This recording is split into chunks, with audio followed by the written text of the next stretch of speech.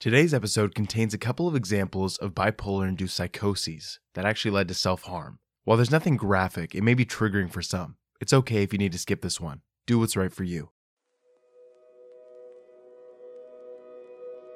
This is Unsilent, a speak series from No Stigmas that champions mental health advocacy and challenges the stigmas that prevent people from getting the help they need. I'm Eli Lawson, a producer for the show. This week, I'll be having a conversation with Oliver, an author and inspirational speaker. We'll dive into Oliver's tumultuous quest for happiness and his incredible transformation from a London stockbroker to a peace-teaching monk, all while grappling with bipolar disorder. And we may just find that happiness isn't where you'd normally look. Thank you for being here. If you want to learn more or contact us, visit nostigmas.org. Don't face it alone. Be unsilent. So Oliver, is that what you go by? Do you have a preferred name, or is it just Oliver? Yeah, Oliver's my legal name, Okay. and my monk name is Maitreya, but Oliver's easiest for this. Oh, okay. What's the origin of the monk name? Where does that come from? Well, I'm an Nishaya monk. I have been for the last 18 years, which basically means that I've committed myself to experiencing more peace and happiness and to helping other people experience that if they want it. And the whole monk part is the fact that I've sort of dedicated my life to that. Okay, so this with the name change, you're kind of completely like reforming your identity as this is who I am now. That's a good question. I think the name change is more about giving me something to aspire to because the name has meanings that are definitely part of my essence. But maybe, particularly when I first became a monk, I didn't have a lot of contact with those things. So it's a way of kind of strengthening my good qualities, I would say. Like a reminder almost, it sounds like. Yeah, yeah, that's exactly right. Nice. Well, Oliver, tell me about your books. In this quest to spread peace to other people, you do a lot of writing, right? I do. I became a writer completely by accident. I Tell was me quite how it started. Yeah, well, I was quite good at writing at school. You know, I won a scholarship, a writing scholarship when I was about 13. But then once I finished with my GCSEs, which are kind of middle grades at school, I completely forgot about writing. And then when I was in my early 20s, I just started writing this fictional character who was very outrageous and a lot of fun and very crazy. And that was just good fun. I just wrote it whenever I felt like it. But after I'd been a monk for about ten years, I think, I decided to write a book on part of my journey towards finding peace because I thought I had quite an exciting story. Because when I was 23, I think I got a job at Merrill Lynch or Morgan Stanley, and then Merrill Lynch in London, and then in New York. And I worked as a sales trader there for almost 3 years. But it was one of these typical stories where I was working to try and make as much money as I could, so that at some point I could then buy a place on the beach in Thailand and retire happy. That was my idea. That sounds like But a what great great goal to me, yeah. Yeah, it sounds great. It sounds like what great idea. Well, the problem was it very rarely works because even though I started to make good money and I started to save up for that place on the beach, I became less and less happy myself Mm, because I wasn't following my heart. I wasn't following what I really wanted to do with my life, and instead I was trying to logically sort of fit a career into my life so that I could then do something in the future. But what I discovered many years later was that happiness and peace exist right now. And the idea that we can arrange our life in a certain way so that we'll be happy in the future is actually a myth because happiness exists in here, in our head. And we take our head with us wherever we go. And right. so no matter how good or how bad our life circumstances become, at some point we will tend to go back to a similar level of happiness. But I didn't realize this. No one had told me that. So I thought that if I followed the financial freedom dream, then I would end up really happy. Wow. That's really interesting. I think it's good for a lot of people to know that money doesn't necessarily equal happiness. Yeah. Yeah. And obviously, it sounds like that had some cost and detriment to your personal life and mental health, Yeah. which just sounds like it wasn't worth it. No, it wasn't. So I left and I felt really good for about 6 weeks because all my stress had kind of left me. But then I started to notice that I was having the same feelings and the same negative thoughts, even though I had plenty of money, I was living in a nice place with a good friend of mine, had a great family, was in good health at the time. And I panicked, and I really panicked because all I really wanted was to be happy. And I tried this one way I thought would work, and it hadn't, and I didn't know what to do. And then there was quite a funny story because I traveled up to Scotland and I was being given a shiatsu massage by this guy to try and sort of de-stress me. And it was a really good massage, but this guy kept talking about this thing called ascension and how happy he'd become with it and how it had really helped him in his relationships and his daily life and whatever. And me being a pretty sort of stubborn, cynical trader, I was sitting there thinking, "Oh, dude, just shut up and give me the massage." Yeah. Yeah. I don't want to hear about peace. I just want to get a massage. So anyway, at the end of the massage, he said to me, "You should look it up. You should look up this meditation." And I said, "Yeah, yeah, no problem, no problem." In my head, thinking, "No way, I'm I not can't. gonna not I'm gonna do that, a yeah. trader. Yeah, my brain's too quick for that." Then in the next few months, I had 4 what I call brushes with death, where I nearly died or I thought I was going to die. And after the final one, I kind of realized I've got to learn to meditate because I somehow sort of saw that my kind of internal chaos and conflict was somehow attracting more chaos and conflict in my life as well.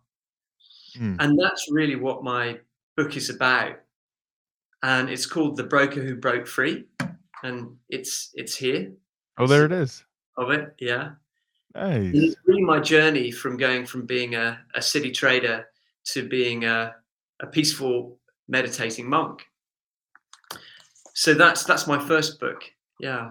Mm. Nice. And yeah, just hearing that, it does kinda sound like polar opposite ends of kind of like the life spectrum. Um, you mentioned having 4 brushes with death. Could you go Mm. into that a little more? What do you mean by that? Well, a few weeks after I'd been told about this meditation and very, very happily ignored his advice, I went to Wales with a friend of mine who was in the army at the time. And we were both reasonably competent mountaineers, or I should probably say hill walkers. Actually, that's probably better. But we went for a walk in the mountains, and we didn't take proper shoes with us. I think he was wearing shorts. I was wearing kind of like combat pants. Oh, no. Yeah. Oh no. Yeah. You can see what's coming. Yeah. Yeah. We had like a little button compass that you get in a Christmas cracker, and I think a bottle of water and some crisps. And we thought, well, we'll just go out for a few hours. It'll be fine. So we went out and we climbed up one of the highest peaks in Wales. I think it was called Llywelyn David or something. The Welsh people will be appalled at my pronunciation. Don't worry, they're not listening. No, I'm just Yeah, kidding. we no one knows. The Americans are probably like, "Man, that's a really cool pronunciation you got there." Yeah, that sounded great to me. Yeah. Yeah, thanks, thanks. So anyway, we went on our walk, and I remember we went up about probably 800 meters, and we were walking along this ridge. And I remember looking back to talk to my friend Matt, and then looking over his shoulder into the distance, and I just saw this line of dark clouds. And it was like that scene out of the Lord of the Rings with sort of Saruman's kind of temple. Yeah. It's just I just like rewatched the movies. I know exactly what you're talking about. yeah, yeah, exactly. And so I look and I just thought to myself, well, I'll say on the podcast, "Oh no," but it was slightly more A little more descriptive. explicit than that, Yeah, yeah. yeah, absolutely. And I looked at it, I thought, "Oh no." And the long story short is I won't tell the whole story because hopefully someone will actually buy the book. But Oh, yeah, yeah. basically it was a miraculous thing because I was walking along the ridge and we were trying to get off and we couldn't. And then I started praying to myself or praying to God, I should say, as I always did when I was in trouble. It was one of those prayers. No one believes in God until they're Until really it in trouble. yeah. But anyway, I prayed to God and I said, look, just please, just get us off this mountain alive, because this is not good. Because it was getting colder and colder, and we were both starting to really feel it. We didn't have any food. Our water was gone. And anyway, we saw in the distance, well, it wasn't that far in the distance because there was so much fog, but in front of us, we saw a figure, and then another one, and another one, and another one. And they turned out to be mountain rescue on a training exercise. Yeah, Wow. yeah, Perfect timing. perfect timing. And they took us off the mountain. Like, we'd been trying to get off the mountain for a couple of hours, and they just marched us off really quickly in about like 20 minutes. And we were apologizing all the way down because we knew what idiots we'd been. And we were just, oh, I'm so sorry. And oh God, we're such idiots, blah, blah, blah. And that was my first brush. Yeah. Wow. With death. Mm.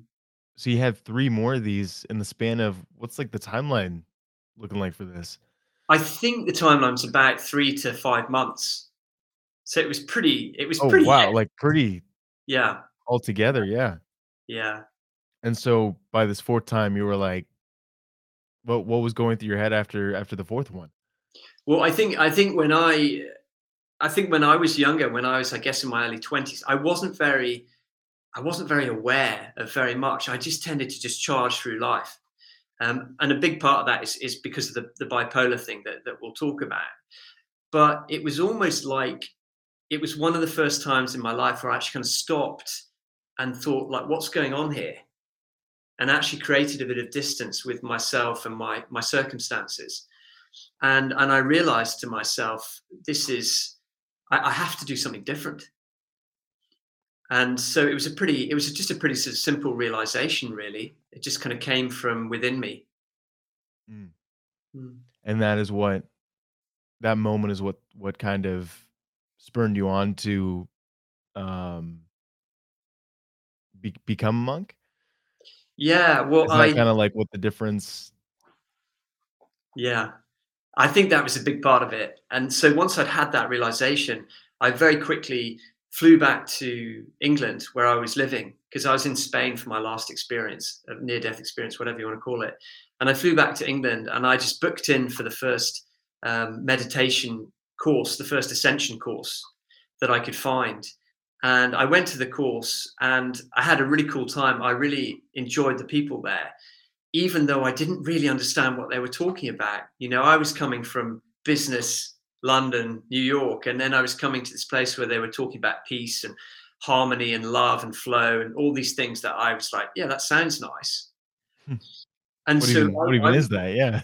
yeah, I mean, yeah. And also this is 20 years ago. So the world was quite different. Meditation was seen as a very, very strange thing back then. Yeah, You know, nowadays, it's a lot more like, if you wanted to do that now, everybody would be like, "Oh, great." really. Yeah. Yeah, yeah. Mm, Wow. mm. So basically that's that book. Yeah. It's Awesome, and really it's yeah. from Br or what is it called again? It's called the Broker Who Broke Free, Roku Broke Free. and it's Awesome. on Amazon in Kindle or paperback. It's quite a little book, so you can read it on the train or Oh, nice. going to work or whatever. And At it's the and it's got airport. oh the airport, and it's got plenty of humor in it. And there is also a lot of what I would say a lot of profound spirituality as well. I talk a lot about what meditation's done and how it's affected me in the present moment and the presence itself. So I think it's pretty inspiring to the people who've read it so far. Mm, Awesome. Yeah, I'll have to read it. mm. I'll order it after this. That's cool. So I don't know if it's your 2nd your 3rd book, I think, Befriending Bipolar. Yeah, yeah, That's the one, I guess, kind of the topic we're talking about today. Let's see here. Do you wanna give a little background on that one and just kinda introduce that one for us too? yeah. Sure, sure. So this is befriending bipolar, and Wow. it's a very different book to the Broker Who Broke Free. This is a much more it's a much thicker book. Um, And it's about my experiences with bipolar disorder. So when I Mm. was 17, I started to go more and more manic when I was in my final year of school and then after school. And it was like I started off just getting more and more stressed, and then I got quicker and quicker. And then I started to move into a thing called psychosis, where I started to imagine things were happening in the world that weren't. So, for example, I thought that I was being accused of a rape and that I was going to be arrested and put in prison for the rest of my life. And it was completely real for me. Mm. And so everything that would happen in my everyday life would kind of reinforce that fear. The doorbell would ring and I'd become paranoid that it was the police coming to arrest me. So even though I hadn't done anything wrong, I hadn't raped anyone, I started to think I had, because my mind started to kind of lose it. So this got worse and worse, and fairly quickly I ended up in a mental hospital in Edinburgh Oh, for, wow. yeah, a couple of months. And it was interesting because the first ward I went to was a bit like what a lot of people imagine a mental ward's like, kind of a horrifying place with very, very scary people Yeah. wandering around. Yeah, screams and security guards having to restrain people, all that kind of stuff. And it was a bit Jeez. like, yeah. But I was very lucky because my mum kind of insisted that I couldn't stay there. Because I was only 17 and I was very small for my age. I hadn't even fully grown, and it would have really messed me up if I'd stayed there. But luckily, they moved me to another ward, which was a much more gentle place, Oh, nice. which That's I'm good. forever grateful for. And then what happened was, in order to sort of take me down from this high, because I was going at a million miles an hour and really, really stressed, and I hadn't slept for many days. I was just absolutely gone and fried. They gave me this medication called haloperidol, which was very effective in bringing me down, but it brought me way down. Oh, two So down. two down, yeah. Because I think as most people know, whenever we take medication, it's kind of an experiment. It's about finding the balance. Right. What works for So I one went, person doesn't yeah, necessarily work for everybody. absolutely. So I went into a drug-induced depression, which is definitely the worst experience I've ever had in my life. Mm. And and then I had a period where they had to take me off all medication because you have to kind of clear it out of your system. And then I went on antidepressants, and I slowly started coming back to myself, which was really good. Long story short, I spent probably another year and a half trying to find some kind of balance in my life, with medication, without medication. I went to university and started trying to sort of get myself back, find myself again. Yeah. And after that, I was put on a drug called lithium. And lithium, for most people, is like a long-term drug. So I was Mm. told, like, when you start this, you may never be able to finish it. You may always be on it. And I said, look, Wow. yeah, it's pretty hardcore when you're like, I think I was 19 at the time. It's quite a dilemma to face. You're still staring down the rest of your life. Yeah, absolutely. Fortunately, because of the way I am and the way I was then, I didn't really give it a lot of thought. I just thought, I've got to try and get well. And so I went on lithium and it worked really well. I didn't have any of those crazy highs for about 10 years, and I didn't have any of the lows either. Oh, But nice. which is cool. But what I did experience was that I still got this thing called hypermania, which is a high, but it's not as high as mania. So it's more like, it's a situation where I would still, talk quite quickly, and I would be sort of have a lot of energy and I'd be chasing girls, I'd be chasing adventure. I would just be quite an intense person, but it wasn't so bad that it ever got out of hand. Mm. So no one really noticed this. Everyone just thought this was my personality. This was me, including me. But then after about 10 years, the side effects of the medication started to catch up on me. Ah. And I started to get very tired, and I started to get headaches, and I started to, well, I actually had a lot of problems concentrating as soon as I went on lithium, but it got worse and worse and worse. So I couldn't read a book, because if I read a sentence, I'd forgotten the beginning of the sentence by the time I got to the end. Wow. So I could still enjoy plenty of things, but my brain just wasn't really working, and I didn't really have any connection with my emotions. It was like as soon as I went on lithium, it was like it cut out the highs and the lows, but it also seriously reduced what I could feel. But again, luckily for me, that wasn't a big deal because I wasn't so bothered about my feelings at that age. I was bothered about having fun, you know, and going Oh, out right. in the world. Yeah. So at the time, it wasn't a very big deal. No, that wasn't. No. Mm. No, for 10 years, as far as I was concerned, this is great. I'm well, just crack on with life, you know? Mm. What happened at the end of 10 years? At the end of 10 years, I started getting more and more side effects, and the people I spoke to, the sort of alternative health people, homeopaths and supplement people, and lots of different people, they started telling me, lithium's pretty toxic, and if you don't get off it, then your lifespan's going to be reduced, and all these things. Oh, wow. And so I thought, I've got to do this. I've got to give this a go. So I started off reducing it with the help of a psychiatrist, but very quickly I kind of like fell out with the psychiatrist. I didn't like her, and rather than find another one, I just continued sort of with the help of alternative healers or a person here or there or whatever, which with hindsight was really foolish. But at the time, it was just the way it was going. Life was kind of unfolding, and I was going with it. So I had 4.5 years or I had 2.5 years of reducing the lithium very, very slowly. And then I went into a massive psychosis where I lived in other dimensions and was completely gone. And this lasted on and off for another couple of years. And it was a very hard time for me and obviously for my family as well. And then finally, after about 4.5 years, I woke up one morning in a mental hospital in Norway. And In Norway? in Norway, yeah, because that's actually where I've been living Oh, for okay, alright. So the it wasn't last. like you'd been living in the UK and then you just woke up and you're like, "Wow, I'm in Norway." No, no, it Okay, wasn't alright. quite that dramatic. Uh, Alright. but I woke up in a mental hospital in Norway, and they've been very cool because they hadn't pressured me to do anything. They just were there to kind of assess me and work with me and see what we could figure out, which was a really nice approach. And I just knew I have to go back on lithium. I have to take the side effects. So they put me back on lithium, and there's a really cool experience of that in my book where I talk about what it was like to take the first pill, having spent 4.5 years trying to come off it and that whole investment. And I went back on lithium, and luckily we found a lower dose that I could still be well with.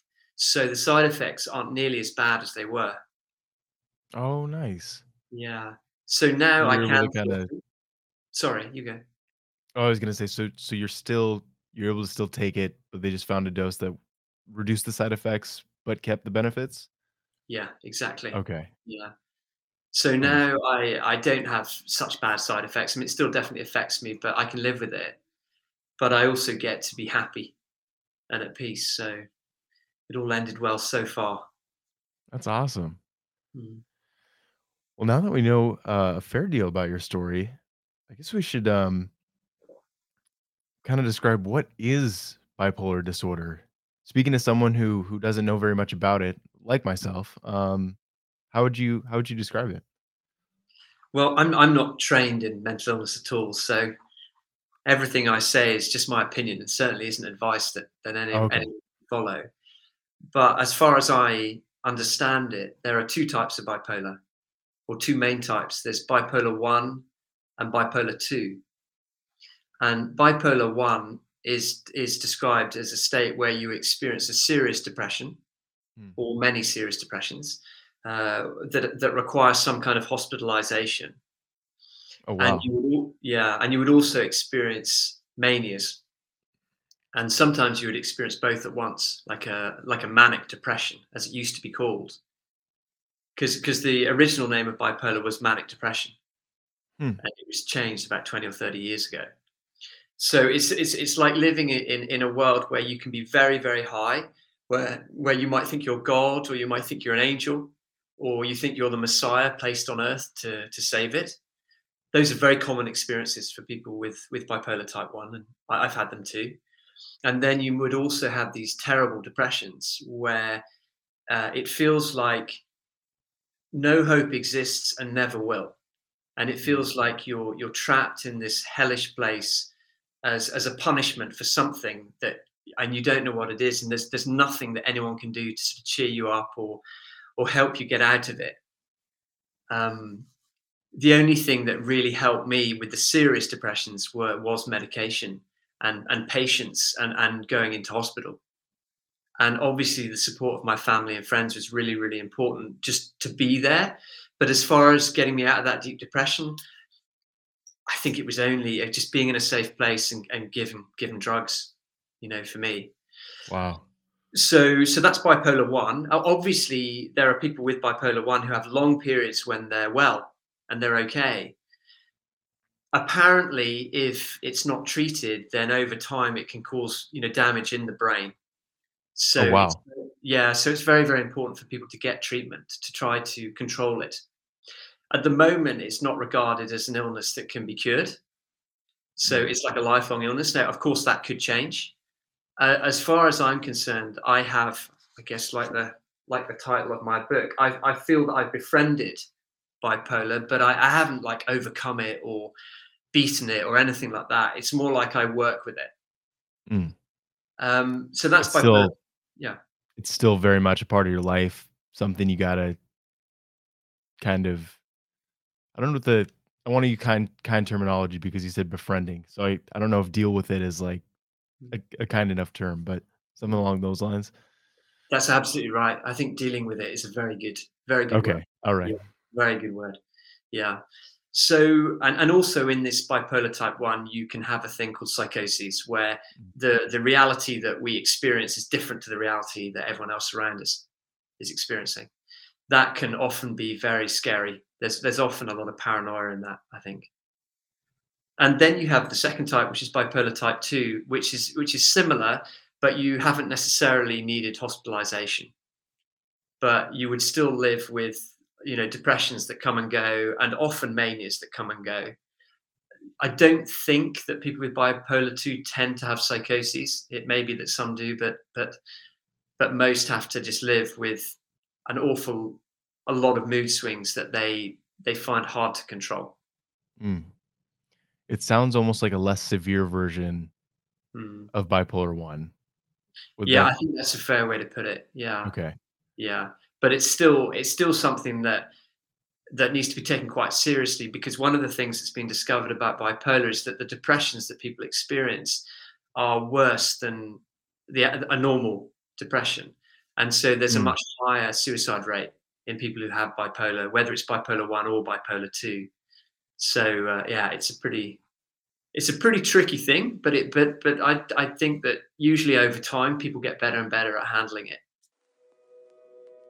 If you or someone you know is experiencing a crisis, please call the National Suicide Prevention Lifeline at 1-800-273-8255 or visit suicidepreventionlifeline.org for support via live chat.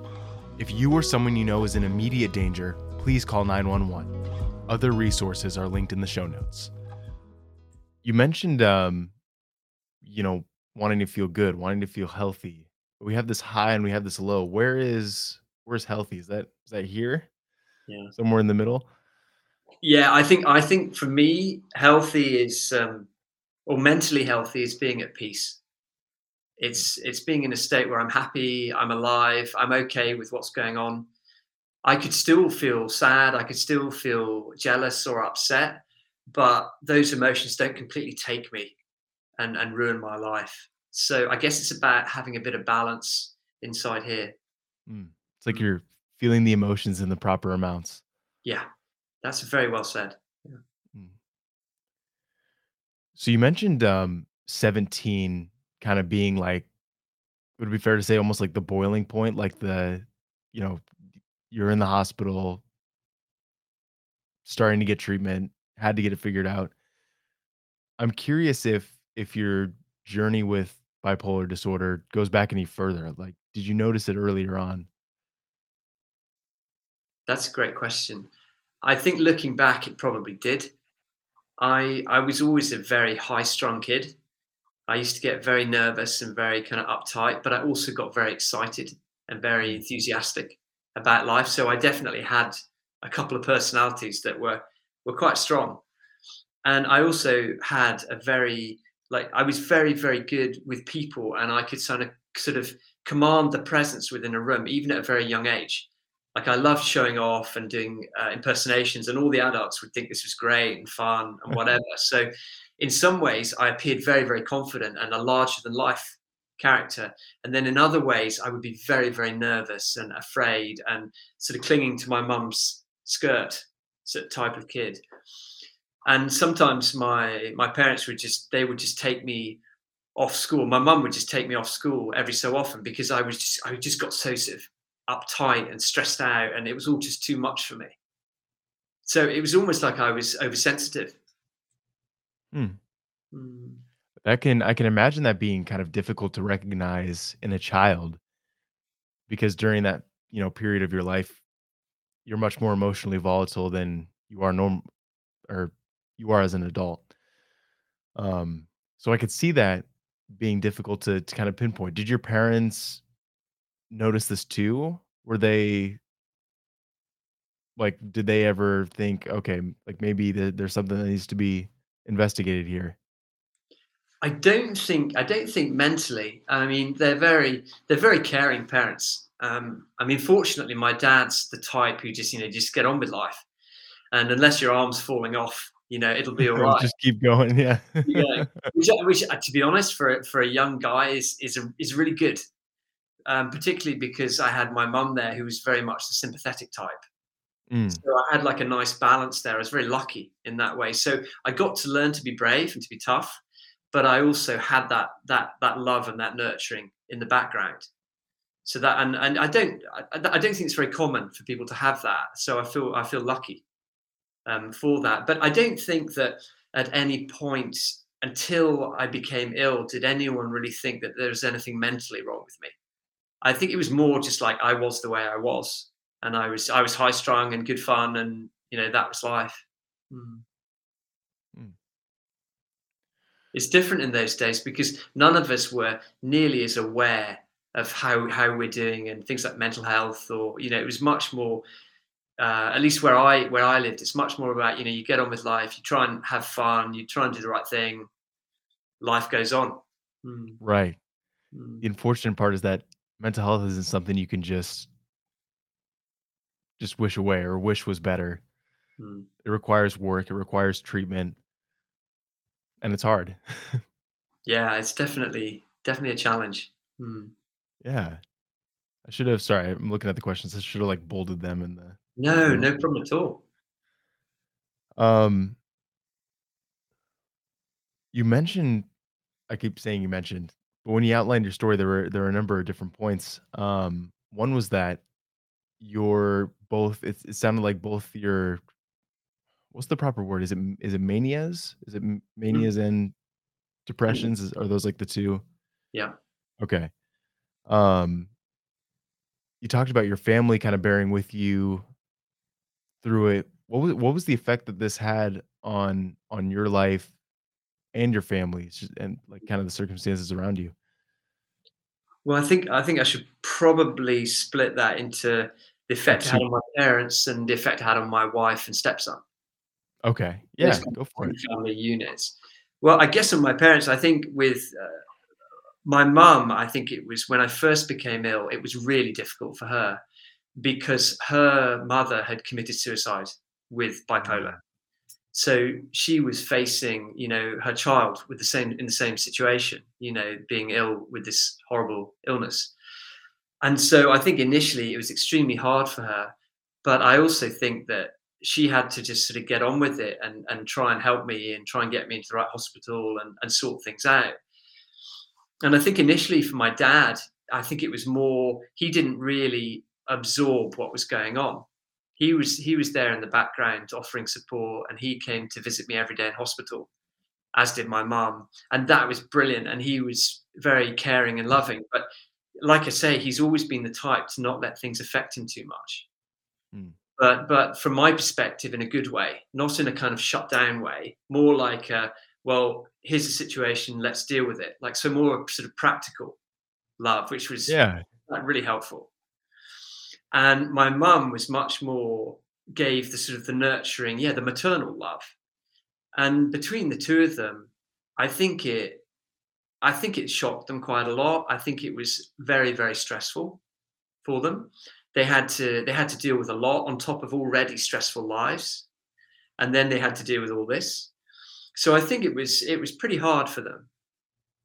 But I also think that since I've written my book, and I went through a lot of my book with them and asked them, what they remembered, what they thought about certain things to try and get more balance in the book. And I think that process was really, really good for all of us. Very kind of healing.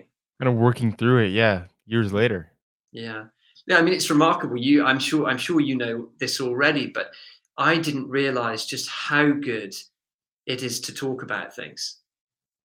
And particularly to talk about things from a space where there's a little bit of distance, so we can see the other person's point of view, and I'm not too emotionally sensitive. I'm able to hear what they have to say without being sort of hurt or freak out or whatever, but just to have a more kind of adult conversation about Yeah. it, just to let the emotions be there, but not to try and blame anyone. I think that's so important, to try to keep blame out of these discussions and these situations, because when I look at life, I don't see people to blame.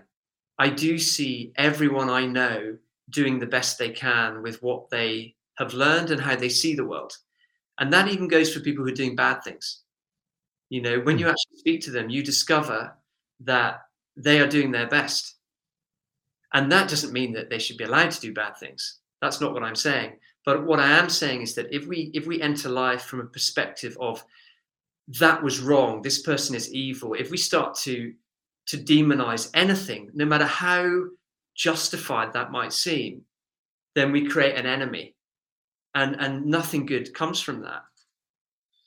And so I think from this whole bipolar thing, and also from the meditation that I've done, for the last 20 years, I've seen the benefits of talking and trying to solve situations rather than trying to make anyone wrong. Mm. Right, yeah, because, I couldn't agree more. I see this particularly in, like, not to really delve into it specifically, but I see this in, like, the political climate of today in, so many areas, and I agree totally that, creating these enemies, dehumanizing these people, and not seeing them as like you is it's more harmful than good. Yeah, absolutely, absolutely. And so moving on to my wife and my stepson, I think it was really hard for them when I was ill, because this reasonably stable influence in the family had disappeared, and I was mad. I mean, I was absolutely mad. At one point, I remember running into our living room and just looking at my wife and running past her and trying to jump out the window because I thought aliens were chasing me. And Wow. she grabbed me and pulled me in, and I was struggling to get out. And luckily, I'd lost so much weight and I was so weak that she managed to pull me in. And then 30 seconds later, we were sitting on the sofa laughing about what had happened. I was back, and it was like, whoa, that was trippy, and all the nervous energy. And we were just kind of like laughing, oh my God, whatever. And then bang, 2 minutes later, I was gone again. And I ran off into Oslo. So poor lady had to experience things like that. And my stepson also, obviously this stable figure in his life was not stable, and was scary. It's scary for anyone, actually, often, to see mentally ill people unless they've been working with them. And so that was tough for him, and also the amount of attention that I needed, that he should have been getting. As the youngster in the family, there were periods where it was all about me, and I think that was hard for him too. Mm. So having said that, there's an awful lot of love that's been created in the family as well because of it, because we've all had to be a lot more honest with each other than maybe we would have been. And Right. we've all had to be a lot more vulnerable. I've particularly had to really learn to listen to other people and absorb how they see things. So there have been silver linings. There have been good things that have come from it. And perhaps, sorry, the final thing I'll say about this would be that it's definitely helped all of us grow as human beings. You know, when we go through challenges, as I'm sure you know, when you go through challenges, yeah, it's not fun. You don't necessarily want it to happen, but often you emerge from it a better person and a stronger person and a more understanding, compassionate person. And a big part of bipolar for me has been about that. Mm. Yeah, it seems to have almost reshaped your life, going from, becoming a monk and, making it your mission to spread that, peace and happiness to others that you've gained over the years. Mm. Yeah. I'm curious about this because it's, your younger self's goal was make a ton of money, go retire on a beach in Thailand. Like that sounds that nothing sounds wrong to me with that. But having is it fair to say that, your bipolar disorder had a large part in kind of like reorienting the track of your life and kind of just reshaping what you were going to do with your future? Yeah, it did. It did. When I was younger, I was very confident. I was probably overconfident. I don't think I had sort of true inner confidence, but the day to day, I was very confident. And I pretty much thought that I knew it all as well. Mm. You know, I got this covered was what I sort of thought. And so I was entering life as a young man who didn't really have a clue, but thought I did. And going through all the stuff with bipolar, it kind of hammered me into facing myself and facing my weaknesses and facing that I couldn't have the life that I'd wanted. I could never create it. I wouldn't have the resources, the mental and the physical resources to do that. And that maybe personal relationships would be challenging for the rest of my life. Maybe I'd always potentially be, yeah, I won't use bad language, but a pain in the neck, you know, because that's one of the things that I experienced a lot of when I was sort of hypomanic. I wasn't sensitive to people's feelings. I could be unkind, I could be rude, you know. I could also be great fun. So it was a weird mix. But yeah, I think I've forgotten where we were. Oh, no problem. I'm no, no, no, you totally answered the question. I'm,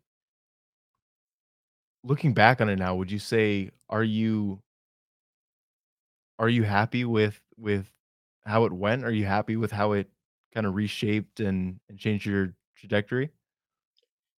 That's a really good question. I feel that through the sort of the spiritual path that I've been on, that I found a lot of peace and happiness and contentment. My mind is very quiet compared to what it used to be like. So I'm a naturally happy, alive person, and I'm really grateful for that. If I don't take my medication, that disappears. Just So like that? yeah, yeah, within a couple of days, 2 or 3 days probably. So I'm one of these people where I'm in the situation where I have to take quite tough medication, Mm. but I'm genuinely happy.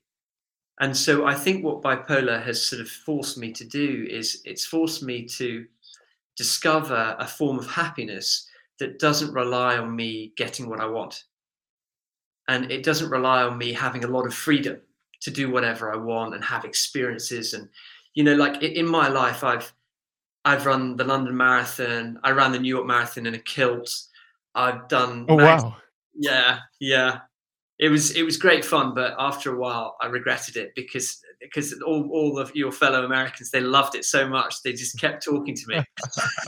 So I got more and It more was exhausted. too popular. Yeah, yeah, that's true. But I've done a lot of things. I've lived in different countries, and I've been arrested a couple of times, and you know all these adventures. And then I guess 5 or 10 years ago, that all stopped when I got sick, and now I'm not in a place where I could go back to doing that. You know, I have to be careful with myself. I can't just fly somewhere because you know I could get ill. You know, I have to be a bit careful with things like that. So what's happened is I've learned to find happiness within myself. And interestingly enough, the more of that I've discovered, the more my life has just kind of become more happy. So the things that in my life that I really enjoy now are things like my relationship with my wife and my parents and my friends and my stepson. Those are really important to me, and they're really nourishing. They're not like exciting travel the world with them relationships, but there's a lot of love there. And things like watching rugby on the television or going to a match, I love it. And before it's just, I watch a bit of rugby, it's fun, but now it's like I'm able to really kind of suck the enjoyment out of a simple life. Mm. It's like kind of all the little things. Yeah, yeah, yeah, and just be present and really enjoy the moment rather than worry about stuff in my head. I don't worry anymore, and I rarely get stressed. And if I do get stressed, I laugh about it, and then I just go and rest, and it's all fine. So yeah, my bipolar and the meditations help me a lot in that respect. Mm. Hmm. I'm glad to hear that it's had that. There is a silver lining to this because um it does sound difficult what you're describing.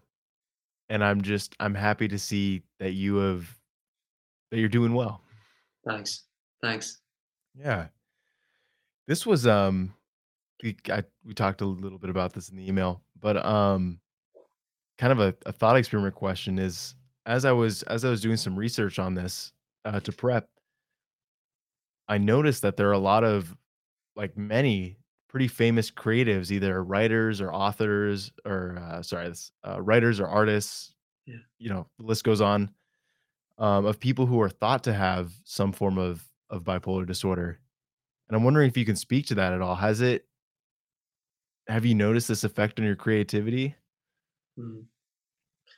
Yeah, I think I have. I've A lot of it I've noticed in the reverse. So, for example, when I started taking the high dose of lithium, my creativity pretty much disappeared, as did my sort of sensitivity to life, and my emotional sensitivity kind of disappeared.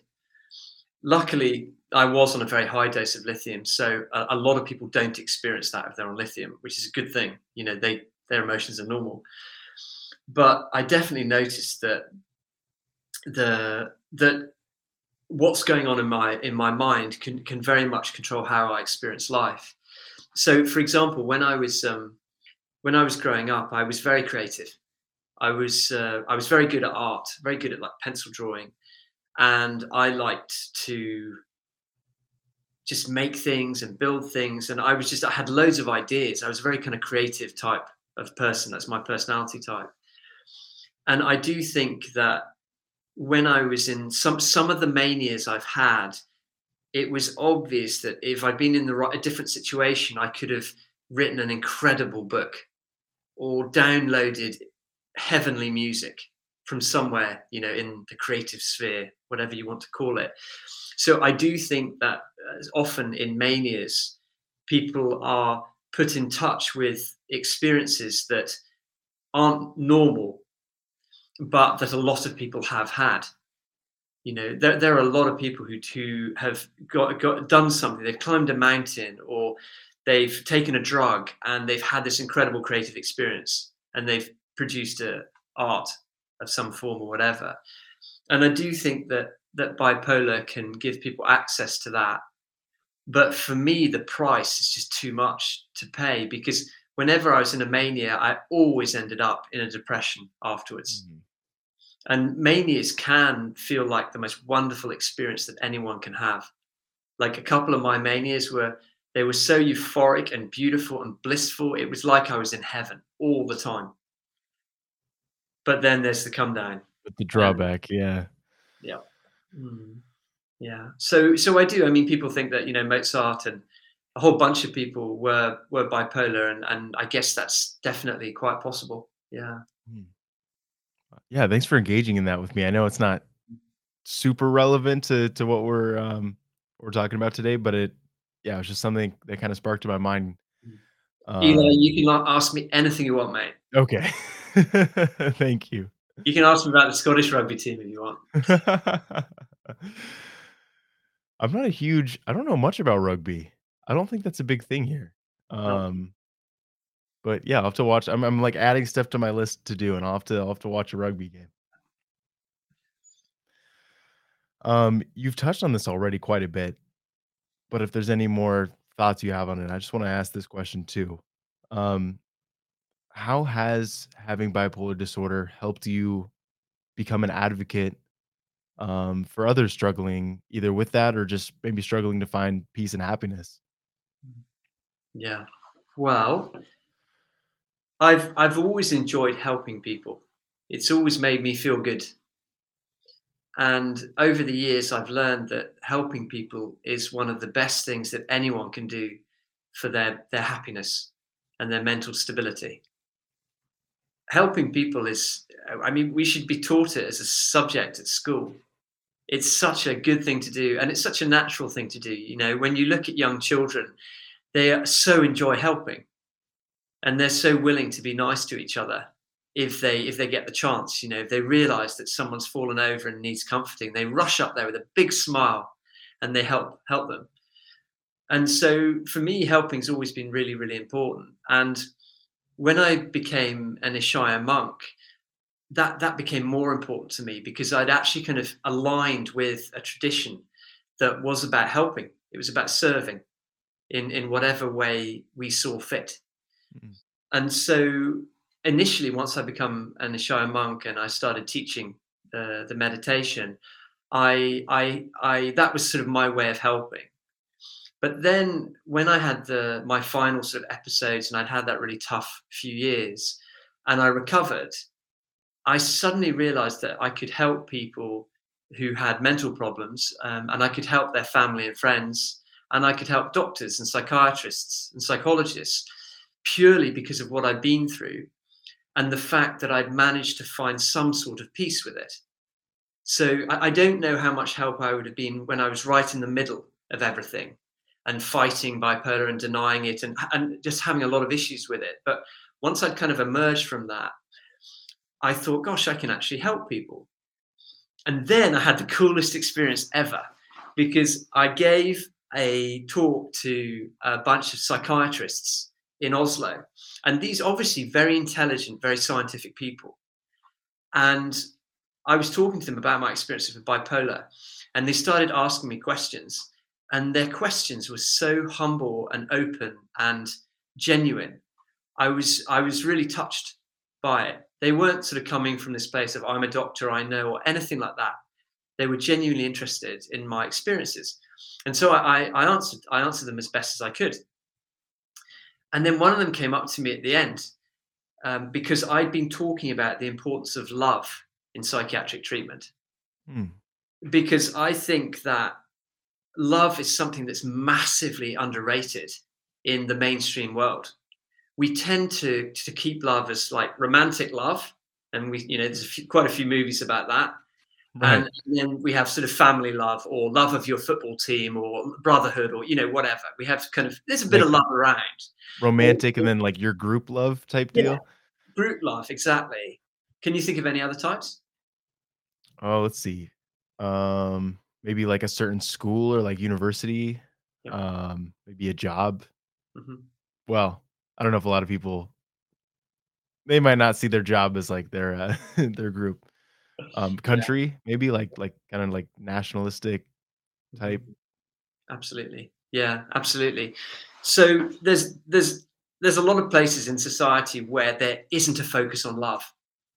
And what I saw was that if we consciously try to be loving, then it completely affects everything around us. And this might be something that your listeners are interested in. So there are certain situations that we have in our life that feel anything but loving. For example, it could be a job you don't like, or it could be part of your job that you don't like, or it could be a family member that it just rubs you up the wrong way, or someone that you know you hang out with, but you'd never say you love them.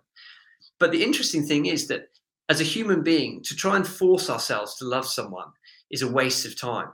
It's totally counterintuitive. But to have the intention to show kindness which is a form of love, to that person or that situation, it starts to change it and it starts to create love, even if we don't feel loving.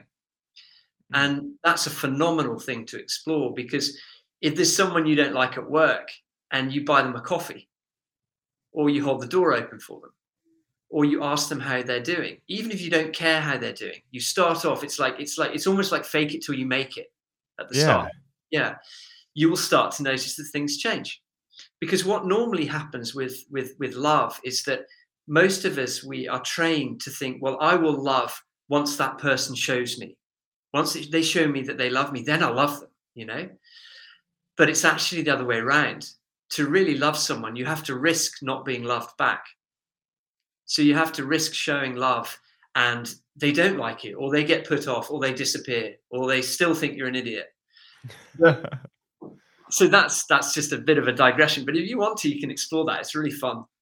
Um, so anyway, I just saw that having more love in mental health would make a big difference. Changing the wards so that there were more pretty pictures on the wall or artwork or whatever. Telling the nurses and the doctors how valued they are, trying to get rid of a lot of the bureaucracy so that we can focus more on people. Even things like I give lectures sometimes just talking about love and how to apply it and how it can affect situations, and just letting people know that by being consciously loving, they're making a massive difference is enough. Because so many of these medical professionals are full of love. Not all of them by any means, but a lot of them, they have a lot of love. That's why they get into it. But to actually start to talk about it and reward them for showing love and to give them the time to show love, it's going to have a positive effect on all the patients. And eventually it'll save money because people will get better quicker. Right, yeah, a lot of, even, like, government officials or, like, people, kind of the people giving care or the ones responsible for it don't see those long-term effects, really, long-term benefits, and it's an important thing to educate them on. Yeah, I think so. I do, do you read any Brené Brown? No, I've watched Okay, alright. interviews. Yeah. It was funny, as I was listening to you talk about love and, particularly loving people who you may not particularly like, her work is based on vulnerability and, taking that risk and opening up because her basically her theory is by opening up, you can foster a more meaningful connection, with others pretty much wherever you go. Mm, And so I just heard a lot of parallels, so that's why I was curious. yeah. I would agree with that completely. Right, and I think, I mean, even for stuff like this, like, the basis of mental health care is about love and vulnerability because it's people like you being willing to speak out about their stories, um, and it's other people being willing to be vulnerable and listen, to throw their opinions aside for a little bit and just listen. Mm. Yeah, that's very true. Very true. So anyway, just to, I guess, to round up that story, at the end of the talk, this doctor came up to me and he said to me, I really, really liked what you said about love. It really, really touched me. And I said, oh, that's cool. Thanks. And he said, I've been thinking for the last couple of years that maybe I have to quit my job because I deal with the most severe psychiatric cases in Norway. So seriously ill people, criminally ill people, who, a lot of them, who have no hope, and no one really knows how to treat them, what to do with them. And he would treat these people, and if they got better, he would never know, because as soon as they started to get better, they would go to another hospital. And if they relapsed, he would know because they would come back in front of him. So it's like his So whole we world. only ever got the bad. He only ever got the bad. He only ever saw the bad news. And he said, I was thinking of quitting, but I'm so excited by all this love stuff you've been talking about that I can't wait to get back to my patients and consciously play with it, consciously play with love. And that for me was really heartening. I just thought that's so cool. Mm, That is awesome. mm, So just by I mean, even it must be rewarding because you're helping people with your story and what you've gone through, mm. and you're getting to see it in front of you. Yeah. It's Nice. it's awesome. It's awesome. Yeah. Yeah. I can die happy. Yeah, next time you have a brush with death, you'll be like, "All right, it's no problem this time." And kind of wrapping up here, there's just I think you've covered pretty much everything else, and, eloquently so. Thank you. How can people like you and me, or just everyday normal people, help others who are struggling with similar things? I think you may have just touched on that too, yeah. I mean, I think there's a couple of things that I can think of. The first is that if someone is seriously mentally ill, if they're really struggling, or if they're thinking about suicide or death a lot, to encourage them to go to a doctor is that's the first place, as far as I'm concerned. It's like try to get them or encourage them to go into the medical system, because once they're in the system, no matter how good or bad the treatment they get, at least they're in the system, and so at some level they're being like looked after. Right. So that would be my first thing, would be, don't try as a helper, don't try and take on too much yourself. Get them into the official channels first, and then you can kind of think about how you can be a support. And then once someone's, got professionals around them, I would say it's important to realize that it's the illness that is expressing, not them all the time. So if they are mean, or if they don't want to see you, or if they say hurtful things, realize it's an illness speaking. It's not them. And then when they are in a place where you can talk, probably the best thing to do is to ask them how you can help them. Mm. What is it that they need? Do they want to just know you're in the background and they can text you whenever they want? Or do they want to be visited in hospitals? Or do they need help with using the computer because they're feeling a bit confused at the moment? So I think that's what I would say. Yeah, but I can't stress how important it is to get professionals involved in mental problems. I think it's really important. Yeah. Awesome. Well, Oliver, thank you so much for coming on and doing this, sharing your story and providing some education about what bipolar is and also how to help with it. Um, I know it's your mission to spread peace and happiness, and you did that for me. So I'm there's another person you can add to the list. But yeah, thank you so much. Hmm. Well, thank you. You've been a fantastic interviewer. You're so Thanks. sort of on it and sensitive to what's going on, and you ask really good questions. I I feel appreciate that. I feel very relaxed talking to you. So thanks very much. This is Unsilent. Thank you for listening. Today's episode was hosted and produced by me, Eli Lawson, Lance Bordelone, John Panicucci, and the rest of the incredible No Stigmas marketing team. Special thanks to Oliver for sharing his story this week and being so courageous and open. You can find a link to his work in the show notes. To go beyond the show, connect with us on social media or visit nostigmas.org to learn more about mental health topics. Please leave us a 5-star review and share with others wherever you listen to podcasts. We'd really appreciate it. New episodes of Unsilent come out every Wednesday at 2 p.m. Eastern Time. Finally, remember that whatever you're going through, you don't have to do it alone. Be unsilent. We'll see you next week.